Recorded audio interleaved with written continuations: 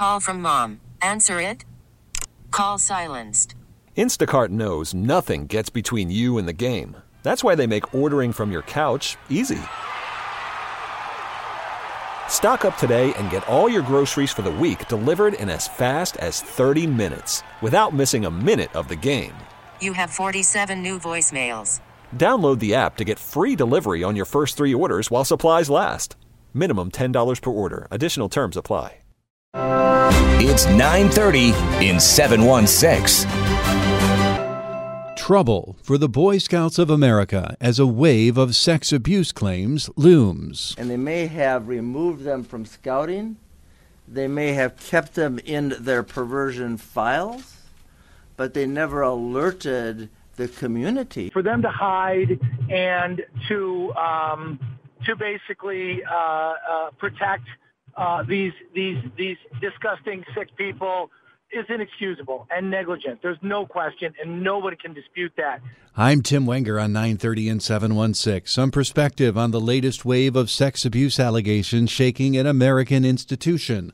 Lawyers across the U.S. are recruiting clients for a potentially crippling new wave of sexual abuse lawsuits against the Boy Scouts. Past payouts have already seriously strained the organization's finances, and it hasn't ruled out filing for bankruptcy either. But now the threat is increasing because a number of states, including New York, are moving to create a new legal window so that victims of long-ago abuse can sue. We begin with Aaron Katersky. In the so-called perversion files, the Boy Scouts of America listed volunteers over several decades who had been accused of sexual misconduct and were therefore ineligible to be scout leaders. Attorney Jeff Anderson called it alarming the Boy Scouts kept that list secret. And they may have removed them from scouting. They may have kept them in their perversion files, but they never alerted the community. Anderson said an internal audit by the Boy Scouts revealed more than 7,800 alleged child sex abusers in the ranks and more than 12,000 victims, the first hint of the scope of a problem the organization has acknowledged. The Boy Scouts said in a statement it cared for all victims of child sexual abuse and apologized to anyone harmed during their time in scouting. Anderson's firm is now working with some of the alleged victims in this state to sue once a law removing the statute of limitations takes effect. Aaron Katersky, ABC News, New York. WBEN's Brendan Keeney went after more detail of the legal threats facing the Boy Scouts, talking to Attorney Anderson and local attorney Steve Boyd, who has been deeply involved in actions against a similar crisis facing the Catholic Church. These pedophiles, these rapists have slept well for decades, and the survivors have lost sleep for decades. And that's about to change. Now that the window is opening, those pedophiles are not sleeping as well as they did. Steve Boyd is a prominent attorney who represents survivors of child sex abuse, and he says he verbally gasped when he heard the scope of the allegations brought against Boy Scout leaders from 1944 to 1916. Nearly 8,000 adult leaders accused of harming more than 12,000 victims. Roughly 130 New York leaders were accused, with a dozen of them having ties to Western New York. Jeff Anderson of Anderson & Associates held the press conference yesterday to bring forward the shocking information, and he says these perversion files have been kept a secret by the Boy Scouts for decades. The magnitude of the problem in the Boy Scouts of America is really grave, and it's grave because they had a systemic practice at their national headquarters of keeping those files of every leader who molested or raped children across the country. To hear more from both attorneys and read more on the report, you can head to our website, Brendan Keeney, WBEN.com News. Some perspective now. I would certainly hope that the vast majority of all of these allegations stem from the 30s, 40s, 50s, 60s, 70s, long before I got involved in Scouts. But I did want to share with you, I'm from Rochester. I'm involved in a Cub Scout program as a leader. I'm involved in a Boy Scout program. I have sons. I have 3 children, 3 boys in the Scout program. On the Bowerly and Bellavia show Tuesday, as Tom discussed the crisis facing the Scouts, a Scout leader from Western New York, Todd, in Rochester, dialed in with interesting perspective. They're currently, and this has been in place for about, I think, 5 or 8 years, they have a process called 2 deep leadership. Meaning you can never, ever be alone. Right. And no scouts can ever be alone with a leader. And no leader, you have to have 2 scouts. You always have to have 2 leaders. You can't be in a room with them. You can't drive with them. You can't, none of that. There's always a buddy system. There's always another adult. I can't do any events, any meetings unless there's at least 2 or 3 adults. And there's also what's called a youth protection program, which any leader, any committee member has to take, and the scouts have to. That's very clear too in the scout handbooks. There's very clear stranger danger information. So that's something that has moved the program forward. Forgive me for saying this, but one of the problems with these kinds of situations, whether it is the church or whether it is the Boy Scouts, is you're not strangers. I mean, you are known mentors. The parents know you, and it's not like you're the stranger reaching out from behind an alley to steal a youth into the into the white van with the free puppy sign on it. That's exactly a good point. You say stranger. I was using that as my own. It used to be the concept years ago, a stranger danger. In fact, in the Scout Handbook, it clearly says, and any parents in Buffalo that are listening, one of the things that clearly comes right out up front is when you have child abuse that takes place these days, it's usually someone you or your family knows. Todd, here's what I'm having a hard time getting my head around, is the fact that other Scout leaders had to know who the scum nuts were. Probably, and you know what? I completely agree with you. The Boy Scouts of America, I'll equate it to the Catholic Church in Rome. For them to hide and to basically protect these disgusting, sick people is inexcusable and negligent. There's no question, and nobody can dispute that with you. I think the thing that's very important that I need to convey is this. There have been, over the last 100 years, millions and millions of kids who've been involved in Scouts and hundreds of thousands of leaders. So despite the huge numbers, which is disgusting and shocking and horrifying to me as a father as well, that it's like everything else. The 1 or 2%, the bad apples that screwed up for everybody. I need to convey that scouting is wonderful for my family, the time that we spend together, the quality time. Young kids need scouting more than ever. And we live at a time where I've got to fight cell phones and computers. Right. Kids learn how to communicate. They learn self-sufficiency. And if there's any parents listening now that say, I don't want to do scouting, I would say you have to really, really embrace the program. It makes kids better. It teaches them self-sufficiency, God and country, what your program, I think, is all about. The program has changed.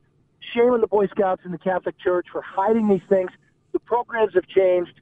And their quality time with your kids, it makes our children better. No, the protocols, Todd, as you said at the beginning of the phone call, the protocols have changed. And, from what you have seen in your position from scouting, is it ironclad in practice, or do you see people, and I'm not saying that there's any ill intent, do you see people sometimes out of necessity not flaunting, but having to break the rules about never one-on-one situations?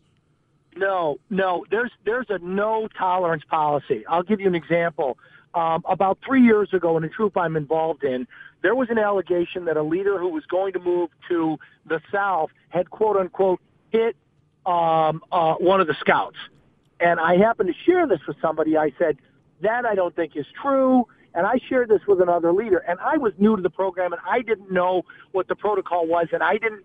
It was something that allegedly happened a year before at some award ceremony when the kid wasn't in line.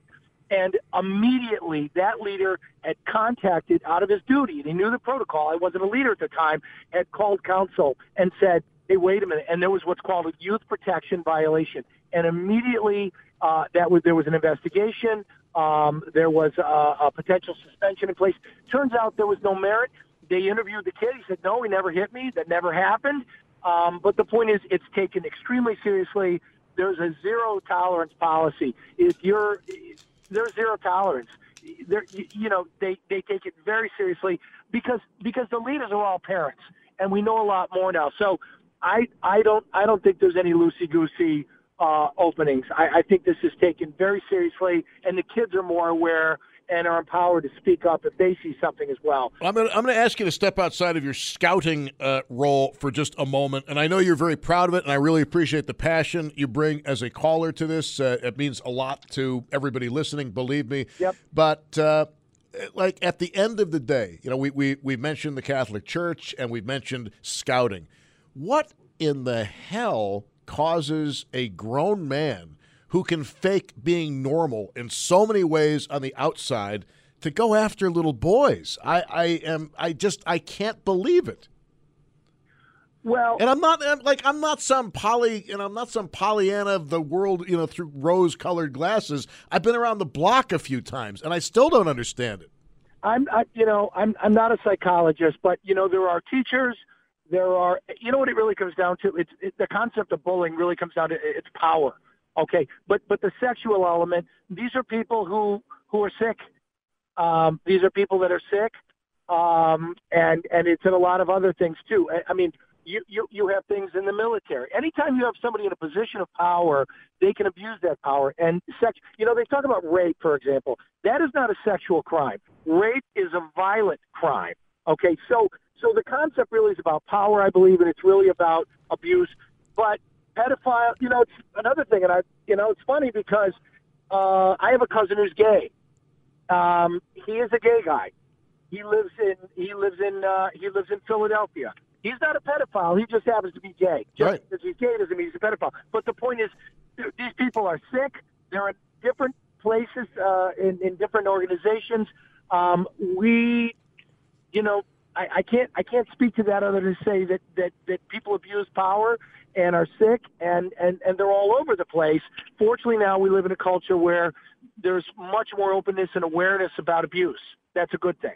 I agree with you. And, you mentioned teachers, and there is often, in fact, there is almost always a disconnect when it comes to teachers. There are actually websites out there when it comes to teachers having sex with students, rate how hot the teacher is. It's like it's not taken seriously. Now, granted, we're not talking about 7 or 8 year olds, and we're talking about people who probably, well, in every case I've read about, they gave some kind of consent, but their consent means nothing if they're not of the legal age of consent. Number one. Number two, it's just plain wrong for the teacher to be doing it with any student, and yet, especially when it is a female teacher, it is, well, how hot is she?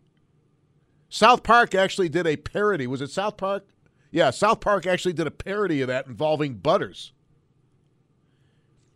No, I mean, I wish I could say that I was kidding, but I'm being dead serious, and I've never understood why the dichotomy is made between everybody else and teachers. You know what? It happened years ago in fraternities. It happened years ago in military organizations. There's certain conduct. I think the word power identified, and I appreciate you keeping me on. I think the concept of power is critical to the conversation. And the point is that people are empowered to stand up for themselves, to not be abused by people of authority, whether it be police officers, administrators, people at work, people that leer at them. This Joe Biden apparently is going to declare his presidential campaign. People have felt that he has been inappropriate in the past. So people are speaking out. You know what they want? They want respect, and they want to be treated as a person with dignity. And so that's, I think, what we're talking about. And again, I want to say it. Thousands and hundreds of thousands of people have been leaders in the Scout program. There have been millions of Scouts, and 98%, I believe, have had quality programs that have enhanced their lives and been good for them and to build character. And we have, again, bad apples have to scooter for everybody, and the Scouting program is much healthier, and I choose to move forward my family. We're going to stay in the Scout program and honor the Youth Protection Program, and I acknowledge and appreciate you giving me the opportunity to represent parents and Scout leaders who take this past very seriously and learn from it and make it a better program. And that's all I can say. Well, we're on the same page. I'm still. I mean, I understand what you're saying about the statistics. I still find the sheer number alarming. But again, that's not taking into account the low percentage that represents. The low percentage, but so many raw numbers is disconcerting. But as you said, we're talking about. I would doubt it's even 1%. Of the Scout leaders who've been involved with Scouts in the same time period. But I'm grateful for hearing from you. I appreciate your passion, and we're pretty much in agreement. Yeah, I mean, just this again, I mean, fraternities, military programs. What it comes down to a lot of the time is when you have a large group, you have this mob mentality sometimes. People do things they normally wouldn't do. and we've heard about situations. Look, let me share something with you very interesting. I heard a statistic that back in 1930, the most sophisticated, well-educated culture in the world, they know more about art and music and language and history and science, were the German people. We're the German people. And there's a whole psychology about this mob mentality and what happened during the Depression and how Germany went from being this incredible culture to being a culture that essentially watched with the banality of evil how Adolf Hitler and the Nazis, systematically killed millions of Jewish people and these minorities, the Slavs. And so people are weak and sometimes are not confident to stand up for themselves when they see something going on that's wrong. It's happened for a long time in history, and hopefully these things are well behind normal cultures, and we move forward, I hope. A bankruptcy filing by the Boy Scouts could be epic in its scope and complexity and could prove crippling to the organization. It could also result in lower payouts to people who were molested as youngsters by Scoutmasters or other volunteers. That's 930 in 716. We're back tomorrow with another edition from the studios of WBEN Buffalo. All-star closer Kenley Jansen, we have a question. What's the best podcast of all time? Baseball isn't boring, baby. I'm Rob Bradford, and every single day I'm sitting down with the biggest names to show you this great game is the greatest game. It's my podcast. It's my passion. It's a cause I started more than 2 years ago and is now the most prolific national daily baseball pod there is. Another fact, so jump aboard the BIB Express. Follow and listen to Baseball Isn't Boring, presented by Wasabi Hot Cloud Storage on the free Odyssey app or wherever you get your podcasts.